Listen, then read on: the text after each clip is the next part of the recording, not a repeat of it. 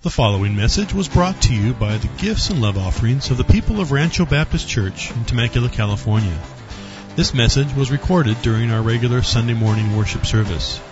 Rancho Baptist Church has been supporting a village in Malawi, Africa for some time now through the Go-Go Grandmothers Ministries. Our young adult pastor, Eric Keeling, was able to lead a team from RBC to Malawi just for the last several weeks, and he's back. And today he's going to lead us in some lessons that he's learned from that trip in Malawi. Let's join Eric now as he leads us in the Word. Well, as Tom said, this is an opportunity for me this morning to share with all of you a little bit of our time in Malawi. The 2 weeks that we spent there went quickly, but there was a lot to take in and absorb. I would encourage you, I think in first service it is a little later, but I'll just let you know right now there was a team of 8 of us that had the opportunity to go. And I'd encourage you, if you see any of those who went, to go up and I'm sure ask them how their time was, their stories. They'd love to tell you all about it, but ask them how they're doing too, because I will tell you just personally, still trying to process so much of 2 weeks over there and just getting to see what's going on in the ministry and in the lives of others around the world and stuff. So just encourage you maybe to continue to pray for the team and maybe ask them how they're doing. But I want to share a few pictures with you, let you know a little bit about our time. I'm not going to do too much here before we get into the Word, but this is we arrived on Saturday. And then on Sunday we went to church, as I said, and then Sunday afternoon we were able to take the SAFE staff to lunch. So this is the entire SAFE staff minus Dick and Charlotte Day, who kind of started the ministry a number of years ago. Charlotte has a major leg infection, wasn't able to join us, and Dick is on a walker and couldn't get up to where we took the picture. But this is kind of the group here. Down in the bottom corner are Tima and Ben. They oversee all the financial stuff going on with SAFE over there. And then here in the green shirt up front is Aaron. He's a young man who works with Safe Haven, which I'll share a little bit about that during the message. And then Moira is next to him. She's from England, but had married a Malawian gentleman and been there. She's been there for 30-some years, I believe. And she works kind of on the admin side of things over there as well. And then Brenda and Mary kind of work in the villages. Brenda oversees the folks who are in charge of each of the villages, and Mary's kind of the boss of everything. She's very good at it. And Kathy, actually Mary and Kathy both have been here to Rancho Baptist Church before, a handful of years ago. But Kathy oversees the youth ministry that's going on in the villages. It's a little bit different than what we would think of when we say youth ministry. It's ages 15 to 35. So it's a broad spectrum, but she's really investing in trying to teach them how to work and make things so that they can provide for themselves, their families, different stuff. And then Lamech over here on the end, he is connected with the Jesus Film Ministry. He goes into the villages and into the schools down there, shares the Jesus Film, preaches the gospel. He's also just started working recently with a group of local pastors in some of the villages. And so a lot of my time was spent with Lamech and the ministry that he's doing. So it's an amazing group of people. We were, as a team of 8, we were truly blessed by them. I think they probably blessed us more than we blessed them. It's fun to see people right where the Lord wants them to be. You know, you can just see the love and the passion that each of them had for their specific ministries and stuff. And it was truly a gift being able to meet with them. This is the Tuesday morning. It was our first morning in the village. And these are a group of go-go's sitting there, and they welcomed us. A lot of clapping and singing and things along those lines. And so we actually support Tadziwana, which is connected to a group called Kauia. Kauia kind of signifies, it's like a county, and then you have these different villages that would be the cities, like Marietta, Temecula would be Tadziwana, Tikondani, Chiombi. We say that we support Tadziwana, but in essence we're supporting 3 villages. When we send supplies and things over, it's really going to all 3 of those villages that are connected in that. And so we're able to help with all the children's early education type stuff, and as well as with the youth and different things along those lines. And so this was on Tuesday. All 3 of the villages kind of came together. and were there to welcome us and greet us. It was pretty overwhelming. Malawi is known as the warm heart of Africa. They are a very warm culture, and they just greet you well, and it's pretty fun and interesting. It was a neat group of folks here. These are some of the faces of the kids. You can't come home from Africa and not show some of the faces of the kids. They're just sweet. Well, he wasn't so sweet with me, but he was not happy I was taking his picture. We learned something early on. Azungu is an important word for us to understand. Azungu means white people. And so when they would see us, they're like, Azungu, and the kids especially struggled with it, because a lot of these kids, we were the first white people they'd ever seen. And so that's scary to them.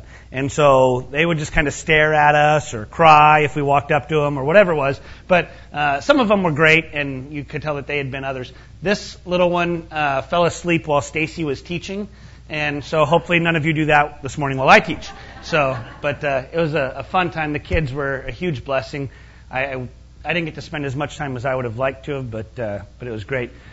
This is in our second day in the village. We went to Tikondani, and we passed out the jackets, all the fleece jackets that were made by many of you folks here at RBC. And so we were able to distribute all those, and all the kids were, it was probably 90-some degrees and humidity, and they got these fleece jackets, the sweat's pouring down, and they're just so happy. They got their hands in their pockets and everything. This young man down here has got his fleece jacket on, and if you look at the bottom, you can see a little wooden truck that was made by a gentleman in our church. He made over 200 of these, and we were able to take them over and bless the kids, and they were loving those. We put about 30 of them in each of the villages, and then some more for the staff to have with Safe Haven, different things. So playing with that. This young man was showing off his new underwear. He was so thankful for his new underwear. As soon as we were done, he ran across the street from where we were at, pulled his shorts off, and put his new underwear on, and was posing. And John happened to catch a good picture of him. So he took about 3 or 4 shots. He had quite a few poses to show off. It was pretty impressive. He was cute. This is it's called Safe Haven. This is a ministry that really a lot of us weren't aware of what was going on over there. Safe Haven is essentially, it's the ministry that they do in the villages in the community. It's kind of an urban village ministry. And what they do at Safe Haven is it's like a boys and girls club for us here. The kids in the Zomba city can come in every afternoon. Aaron, who I was telling you up front, he's 31 years old, and he has about 100 kids come each afternoon. He does Bible studies and devotions with them, plays games, and it's just a place where they know that they can always go. There's going to be someone there to talk with them and to do all that stuff, and it's just a super neat ministry. We spent an afternoon there, and John Clementi got to share his testimony while we were there for all the kids and stuff, and we had a blast. We took a bunch of games. We don't know what we're thinking. We took games like Connect 4 and Battleship and Sorry, and we're trying to teach these kids. We can't speak their language, but it was fun. We had a good time. I think the most popular was the bracelets. The girls, Tate and Grace, were making bracelets, and then all the kids went down there and were doing that. It was funny because the teenage boys would be doing it, but every time I'd walk up, they'd put it down real quick. And I'm like, what are you doing? And every time I'd walk, they'd just put it down. They didn't want me to see the boys making bracelets. So I was like, you're fine. Make the bracelets. It's good. So it was a lot of fun there at Safe Haven. And then this is back in Kauai on Friday. It was our last day that week in the village. The Go-Go's down here made a lunch for us. We got into the village just after 9 o'clock in the morning. They had already been there I don't know how long and set up.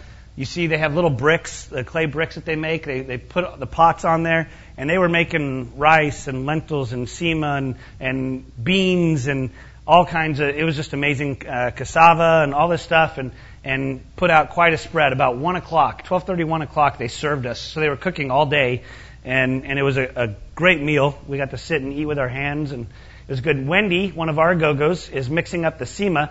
They put this giant pot, and sema is essentially like pasty mashed potatoes. Has no real flavor to it, and the way you eat sema is you grab it, and you kind of mix it up in your hand, and it has no real flavor, so you dip it into stuff, and then you eat it that way. So you're dipping it into a stew or into whatever and eating it. They told me to eat it the first day, so I was like, absolutely, I'll do whatever. So I eat the sema, and I grab it, and they're like, use your hand, and do all that. I could not get it off my hand. Like, for the rest of the day, I'm like, pasty stuff. And then I watched them eat the sema as we were going to lunch, they all wet their hand first. So it just comes right off. I'm like, oh, well, hey, thanks for telling me that. But Wendy was mixing the sema. Some of our other ladies got involved in that. I think the Go-Go's were laughing at them because they could hardly move the spoon. And then these grandmas get in there and they're just like, I mean, it was amazing. They're just churning that thing. But when Wendy starts going, they all start clapping and singing and everything. They were so happy to see a Go-Go from the United States mixing sema in the village. So it was a lot of fun. And then this was on Sunday. We were there, got to preach. John shared his testimony. I'll share a little bit more about that as we get into the message. And then this is a group of the pastors. They had us over for lunch afterwards. And we kind of sat and hung out and did some sharing amongst that group. And so it was a fun afternoon with all of them. And then this was our last day in the village. That Monday the following week, we went back to Tajiwana, the village that specifically that we support, and all three had come together. And so all these Go-Go's right here under this mango tree are wearing their headscarves that we had taken over there for them. Again, that a lot of the folks here at RBC made happen. So they're all wearing their headscarves. The beanies, we had beanies for a bunch of kids. John's holding a little boy there with his new beanie on. The girls are there with their headscarves and stuff. And it was just a really neat time to be able to kind of bless all them together again. And then they had gifts for us, which we weren't really expecting. And that's where I got this shirt from. Our village in Malawi made this shirt for me. So I'm wearing this and representing today, which is pretty cool. And they didn't measure or anything. They did all right. I think when they were hugging me, they were trying to figure out measurements. But it was good. They did a nice job with it, and so we were blessed. The ladies all got chichinjes, and I don't think I'm pronouncing that right, but they got skirts and stuff. So it was a fun time with them. And then after that, we got to spend a day and a half at a Mvu Safari Park, MVUU. Saw a lot of elephants. Mvu means hippo. If you talk to me beforehand, you know that I'm terrified of hippos because they're deadly animals, and you should all be terrified of hippos. But there were lots of hippos everywhere, and we're in the boat just going across, and they're right there just diving, and everyone's like, you see? I'm like, yeah, it's down there somewhere. So there's lots of hippos and crocodiles. I wasn't so worried about the crocodile. I'm like, I see those, but the hippos are big, and they're under, and flip the boat over, and we're done. So But it was really a gift at the end of our time to kind of be able to just rest a little bit and enjoy that time together. And it was a lot of fun getting to see all that stuff. We saw zebras and water buffalo and antelopes, and it was good. And then I have one last, it's a little short video I'm going to show you. As I said before, the Go-Go's are very welcoming. They're super thankful to have you there. They love to sing. They love to clap. They love to dance. And so we said to all of our ladies who were there, you're going to be singing and dancing with them. You Go-Go's dance. Go-Go's, that's what they do. Said, but the men don't dance. The men just kind of stand there or sit in chairs and watch everything happen. So I was like, I didn't dance all week. We were about to get in the car as we were leaving, and this is what happened. She was the boss. She pulled me up there and said, this is what we're doing. There's a reason I don't dance.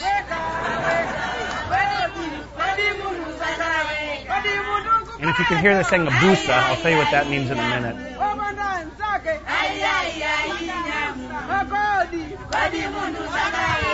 So the one to my right, she's the boss. She runs everything. But this one wanted me to come out and dance with her.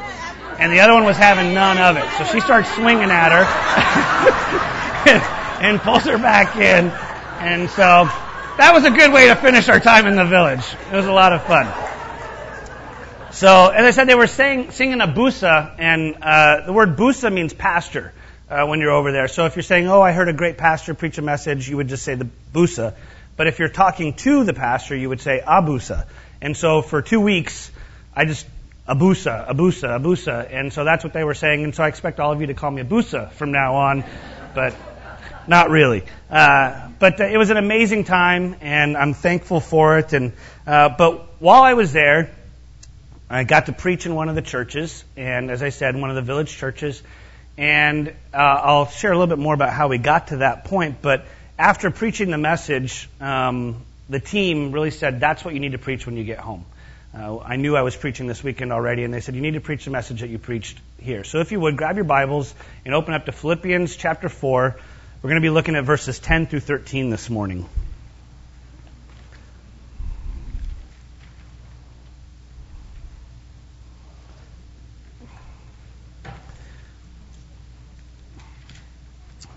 And let me open our time up in a word of prayer. Our gracious Heavenly Father, we thank you so much for allowing us the privilege of being together to worship you this morning.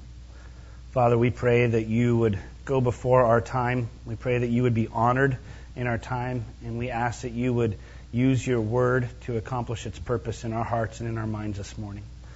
Father, I recognize that I have nothing to offer and nothing to bring, and so I ask that you would just empty me of myself and that you would speak forth through me the message that you have for the body here at Rancho Baptist Church. Lord, we thank you for the faithfulness of you and the faithfulness of your word to accomplish its purpose. We pray this all in Jesus' name. Amen. So, our first day in the village was a Tuesday, as I said, and we were welcomed by all the go-go's in there. And then once they did the welcome and the introductions, we kind of broke off into different groups. And our teenagers went with the youth group, and we're hanging out with them. And our go-go's who were there were hanging off with the go-go's and stuff. And Stacy and Michelle, I think, were hanging out with some of the teachers that are working with the preschool kids. And I got brought into a room full of the men of the village, chiefs of some local villages, and a few pastors who happened to be around. They had asked me to speak with them.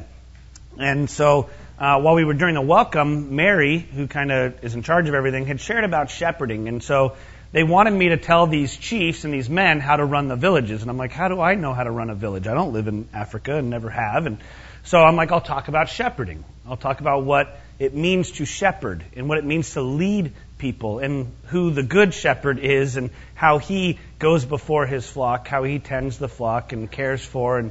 And so I got the opportunity to share with them about all of that. It was a lot of fun. And then the chiefs were able to ask me questions and said, hey, what do I do when one guy steals another guy's property? And I'm like, give it back to him. I don't know. It's like some of these, are just different interesting things. And they're asking me, and I'm all, man, this is just not anything that I understand. But it was a neat time with them.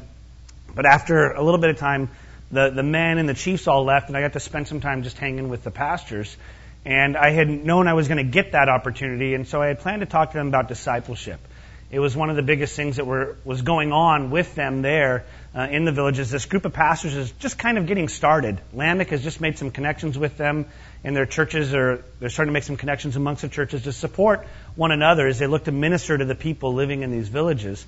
And so I said, well, let's talk to them about discipleship. And so I had been spending time in 2 Timothy 2, especially, and looking at Paul telling Timothy, hey, this young pastor, as you're here going into this ministry, you need to find a few faithful men and pour into them and invest into them and trust that God will multiply that work and that it will go forth.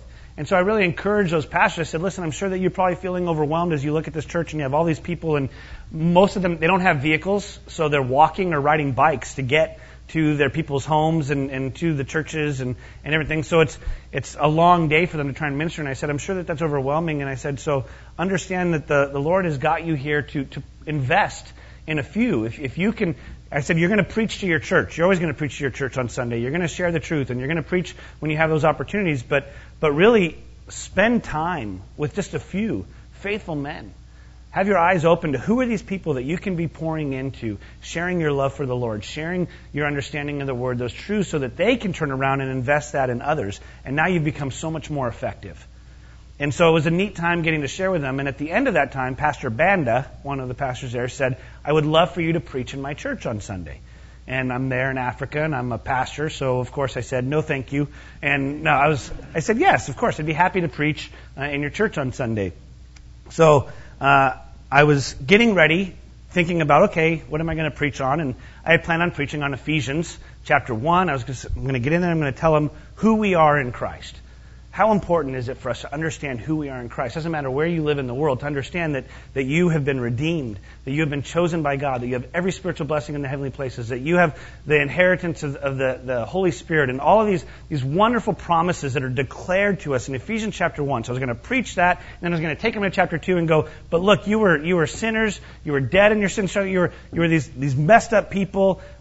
But that's not who you are. You were those people. If you've put your trust in Christ, and the gospel is right there in Ephesians 2:8 through 10, that we are saved by grace alone, through faith alone, in Christ alone. The message was ready to go.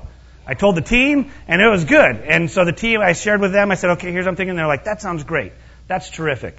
And then, like I said, John got to share his testimony while we were there. And John, the first time he shared it was at Safe Haven, when we were doing the ministry there in the inner city. And so he shared his testimony, and John has a pretty powerful testimony. His story is pretty amazing. And it was really neat getting to do that. And then the second time he got to share it was when we went to a village. Well, we went to a school in a village, Songani, and it's a primary school, so it has ages like elementary up through like junior high type stuff. 3,000 kids in this school. And so we walk in, we get out of the truck, and it's one of those like scenes out of a movie. You know, all these kids are running up, and one white person standing in the middle, and they're all like, Azungu, Azungu, and waving their hands and high-fiving and clapping. And so we're like, wow, what are we doing? And they take us into a room where we have about 100 kids who are part of their Why Wait program, that are part of the Jesus Film program that Lamech is doing. And so we're in the room with these kids, and we showed some of the Jesus Film, and then they had asked John to share his testimony. And so John shared his testimony again. Well, Pastor Banda, who had asked me to preach in his church, was there. And he heard John's testimony and his story of God's faithfulness and the way God had taught him through some of his own struggles. And he leaned over and said, would he be willing to share in my church on Sunday? And I said, I'm sure. Why don't you ask him? And so he asked him, and John ended up sharing his testimony in the church on Sunday morning as well. Once I knew that John was sharing his testimony right before I preached on Sunday, the wheels started turning like, Lord, do you have a different message that you want me to share? Hearing John's testimony twice at that point now, it was pretty powerful. And it was pretty amazing to think about what God had done in his life and how much it fit, in a lot of ways, what was going on with these folks here. And so I was like, okay, Lord, I think I'm supposed to share a different message. So let me think about that. And I ran it by the team again. I said, okay, here's a deal. On Saturday, as we're sitting there having dinner, I said, okay, I think I'm going to preach something different tomorrow. And they're all looking at me like, what? And I said, well, here's what's going on. I shared all that with them. And I said, I think I want to preach Philippians 4, 10 through 13. And they said, I think you're right. That sounds great. Now, it just so happens I preached this message here about 3 years ago. So I had a template to work off of before I did that. And so if you've been here, you've heard this message already before. Hopefully it's a little bit different and still refreshing to you. But this is a message that I'm preaching because the team says this is what you need to preach when you get home. But in order to do that, I have to share a little bit of John's testimony with you, because it's really what makes it so powerful, is coming after John's testimony. I asked him, I said, John, are you okay with me sharing your story with the church back at RBC? John's in Italy still. He and his mom took off to Italy and are involved in another ministry going on over there. And so, poor kid, just out for surgery, and he's gone for 5 weeks. But he said, yeah, absolutely.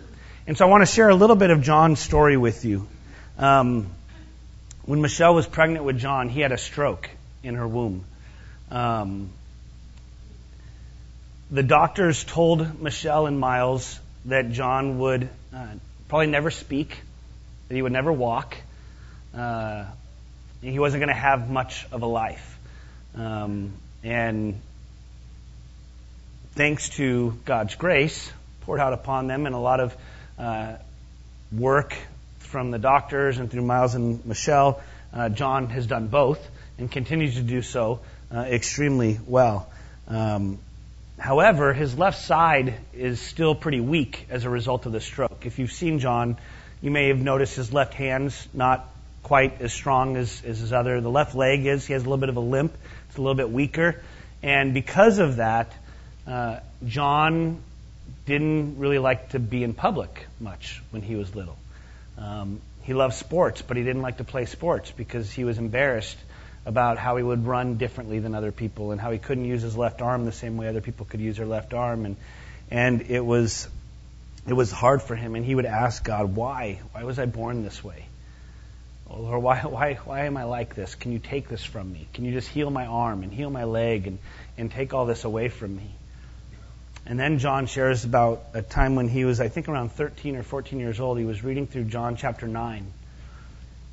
And in John chapter 9, there's the account of Jesus and his disciples coming across this man who was born blind.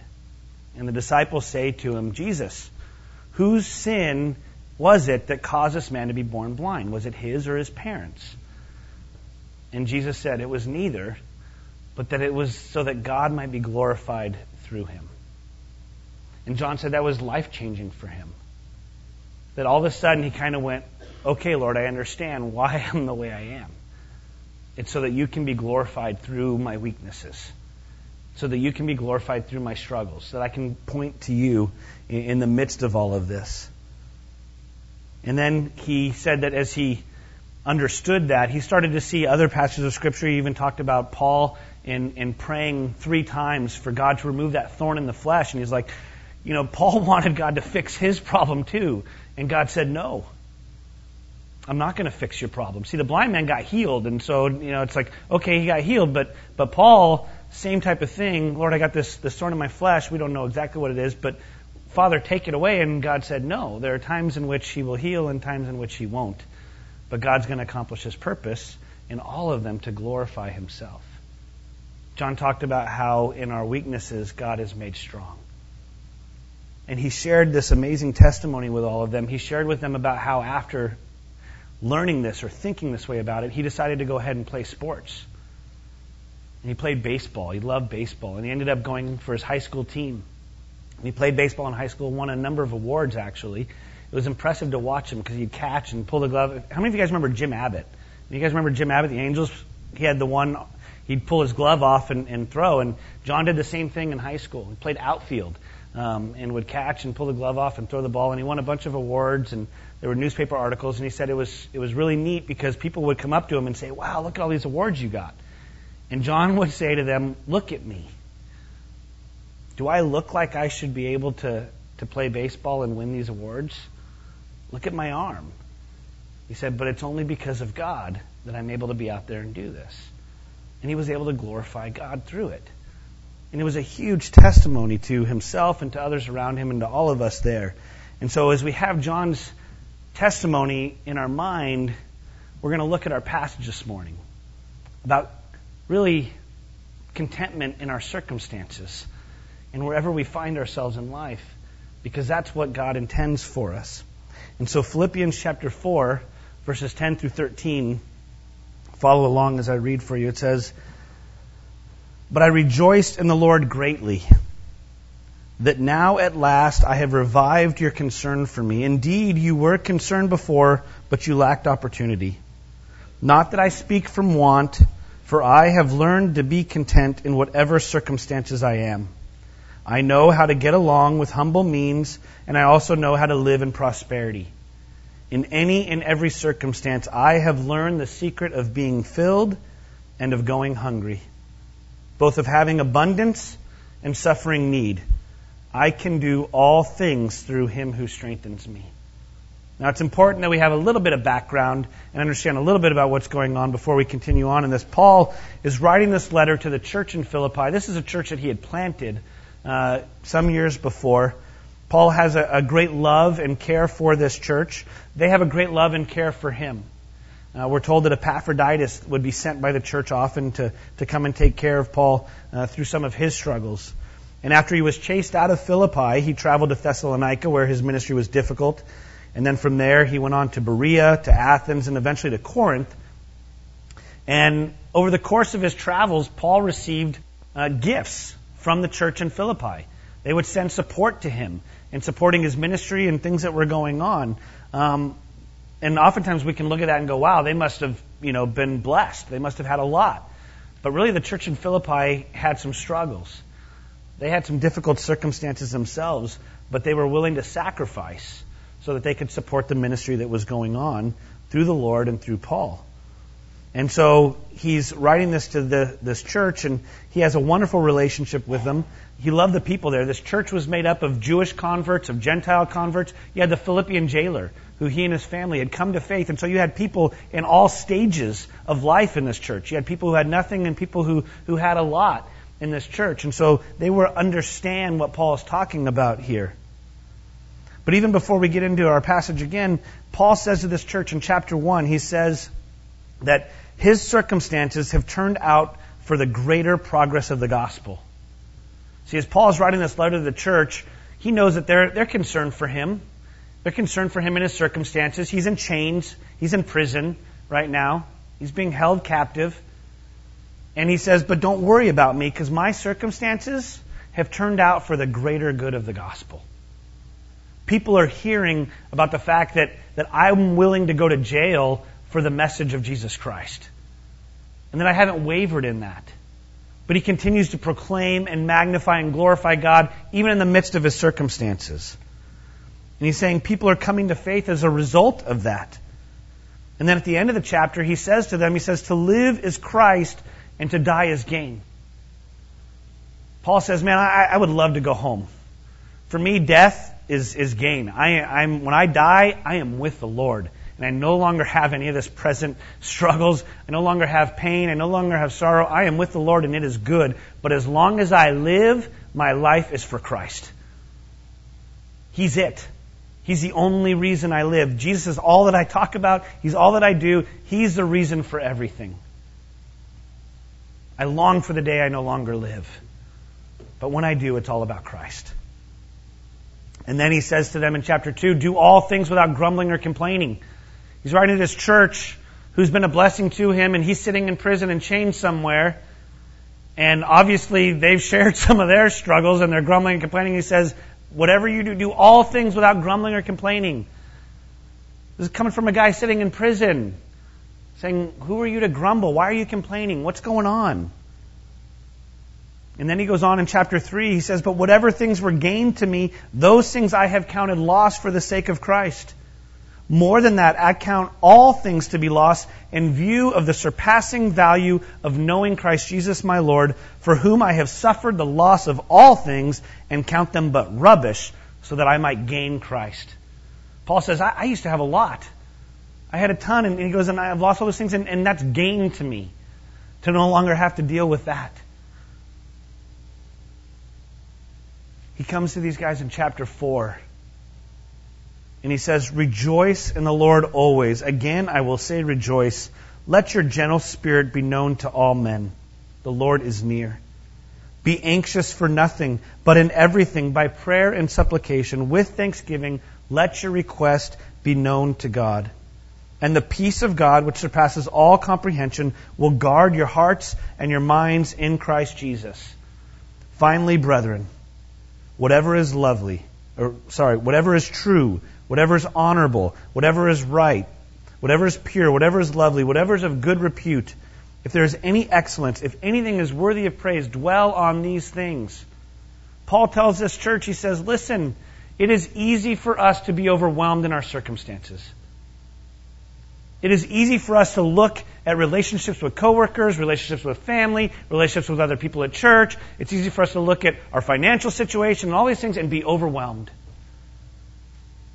And just be like, I can't handle it, I can't do it. And to give that all of our attention. That every waking hour is spent, Lord, why is that relationship hurt? Why is that struggling? Why can't I fix this? And give all of our attention to these things.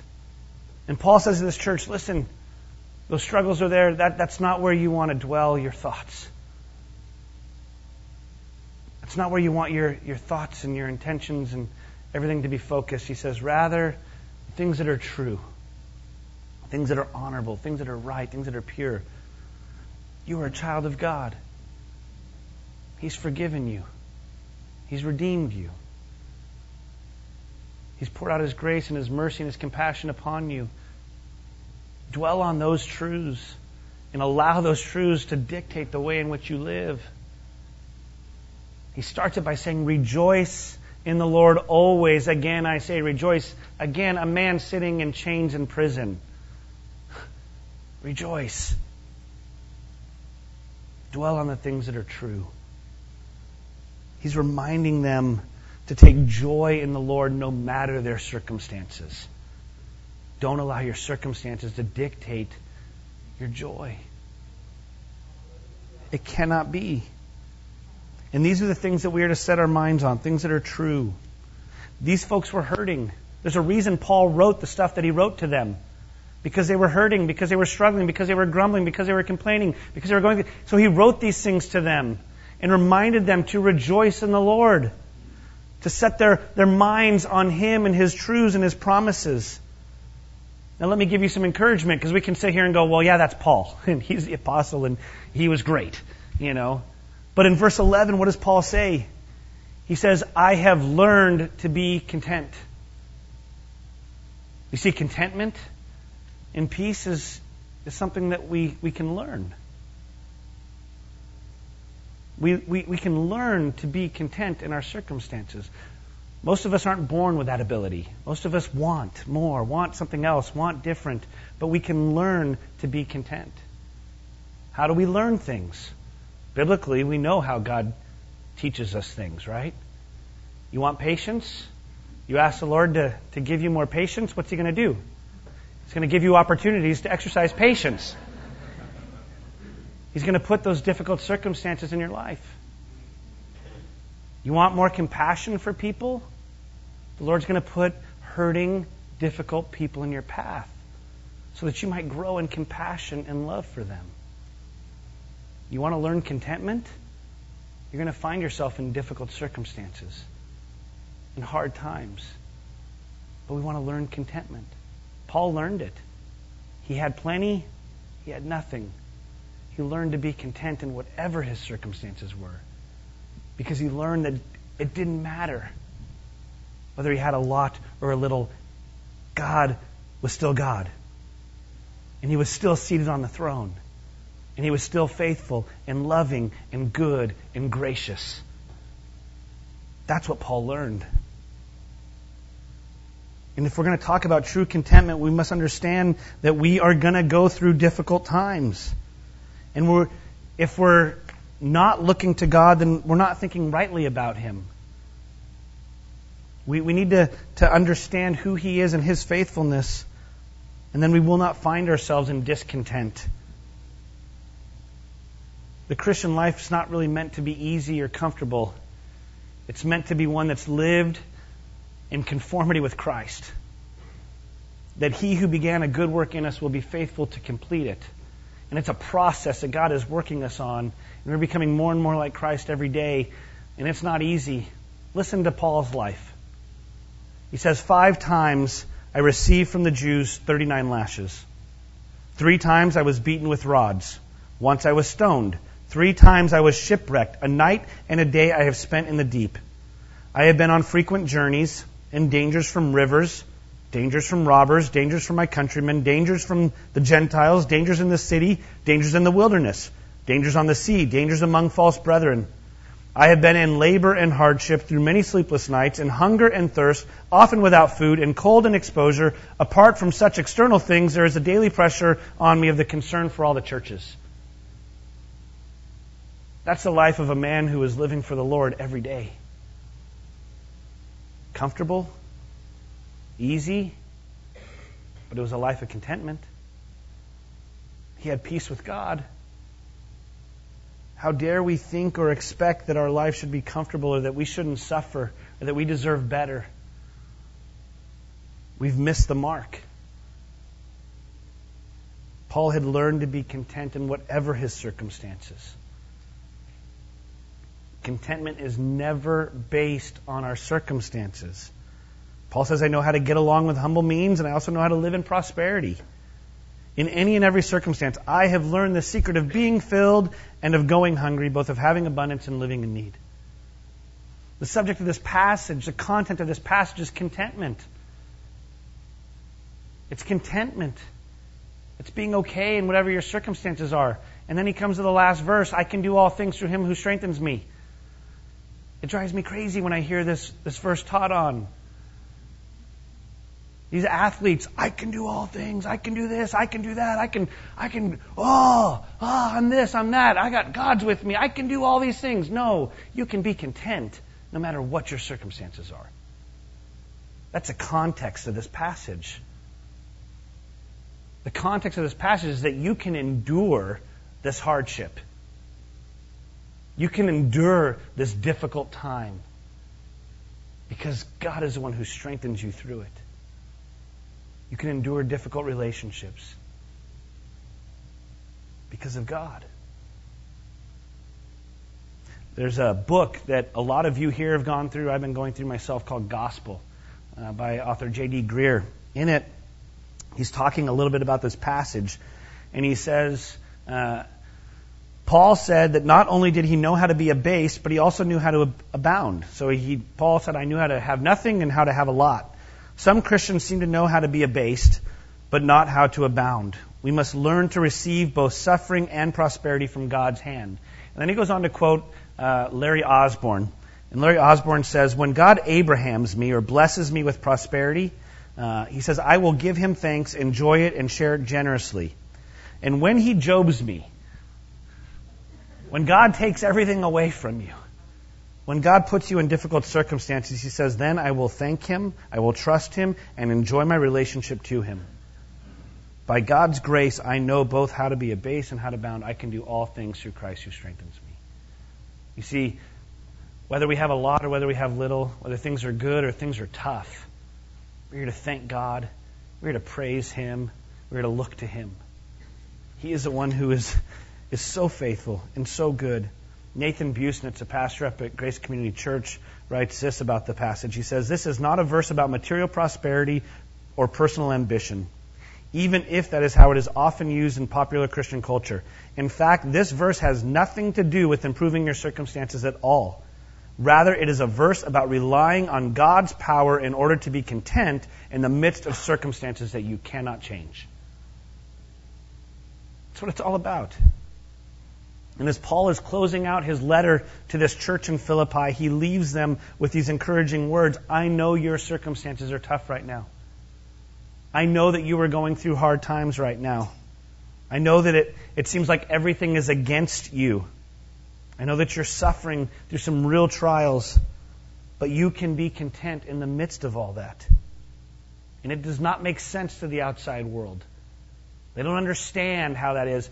For them, happiness, joy, peace, all that is dependent upon, is everything going okay right now or not? Do people like me or not? That's not biblical contentment. That's not biblical peace. Contentment is found in our relationship with Christ. That is the one thing that Paul understood better than just about anyone else. Contentment is found in our relationship with Christ. And so we look to him. We look to Christ. Acts 4:12 tells us that there is salvation in no one else, for there is no other name under heaven that has been given among men by which we must be saved. It is a person of Jesus Christ. He is the one who brings peace. He is the one who brings contentment. Because God's Word tells us that all have sinned and fall short of the glory of God. Every single one of us. We fall short. We fail. We miss the mark. We sin against our holy God. We are enemies of his. But we're told in Romans 6:23 that the wages, the payment of our sin is death. What's due is that eternal separation from God the Father. But in that verse he says, but the free gift of God is eternal life in Christ Jesus our Lord. You see, there's this free gift that's given to us. Romans 5:8, we're told that God demonstrates his own love toward us and that while we were yet sinners, while we were God's enemies, while we lived to please ourselves and not him, Christ died for us. He laid down his life. Romans 10:9, that if we confess with our mouth that Jesus is Lord and we believe in our heart that God raised him from the dead, you will be saved. Believing in Jesus Christ. Believing in who he said he was. And that he accomplished what he said he accomplished. I love that line on the cross. I cannot escape it. Every time I look to the passage of Scripture, Jesus says, it is finished. He completed his work. It is done. My life is reconciled to my heavenly Father in Christ. There is no longer enmity between me and God. There is no longer strife between me and God. I am forgiven and I am right with him. It is finished. But we must understand that it is a gift from God. Because Ephesians 2:8, where I was going to finish with that other sermon, I'll finish this one. We are told that we are saved by grace alone, through faith alone, in Christ alone, and it is not a result of works, so that no one may boast. There is nothing that any one of us sitting in this room have ever done to earn heaven. None of us are good enough. But by the grace of God, through faith alone in Christ, we are saved. We are His. And if we are trusting in Jesus and His finished work on the cross, we can be assured that we have peace with Him. And that means that in the midst of our circumstances, we should be able to find contentment, knowing that God has us right where He wants us to be, and that He is accomplishing His purpose in us. May we not be overwhelmed. May we not be downtrodden. When we're discontent, it so often turns our focus from God onto ourselves. We think all about ourselves, how we're being treated, or what we deserve, or all these things, but true contentment is looking to the Lord and praising Him in whatever it is and knowing that He has a purpose for it. Let's pray. Heavenly Father, we thank You for this time in Your Word. We thank You for the power of Your Word, that it is sharper than a two-edged sword. We thank You that it pierces and it divides. Father, we ask that You would use these truths that are declared in Your Word by Paul, the apostle to this church in Philippi. Lord, we ask that You would use it to encourage us, to challenge us, to grow us. Lord, open our eyes to see You rightly. Father, we thank You for Your faithfulness. We thank You that You are conforming us into the image of Your Son. Father, fix our eyes on Him, we pray. Get our eyes off of circumstances and situations and help us to focus on Christ, our great Savior, and You, our wonderful Father, in whose name we pray. Amen. Hey, thanks for being with us today. It's always a pleasure to serve you with this CD ministry. And here at Rancho Baptist Church, our mission is to glorify God by making disciples who love God, love others, and live to reach their world for Christ. And if you have any questions regarding this sermon, or just perhaps knowing God in a deeper way, don't hesitate to give us a call. Our phone number is area code 951-676-2911. Or you can reach us on the web at www.ranchobaptistchurch.org. That's www.ranchobaptistchurch.org.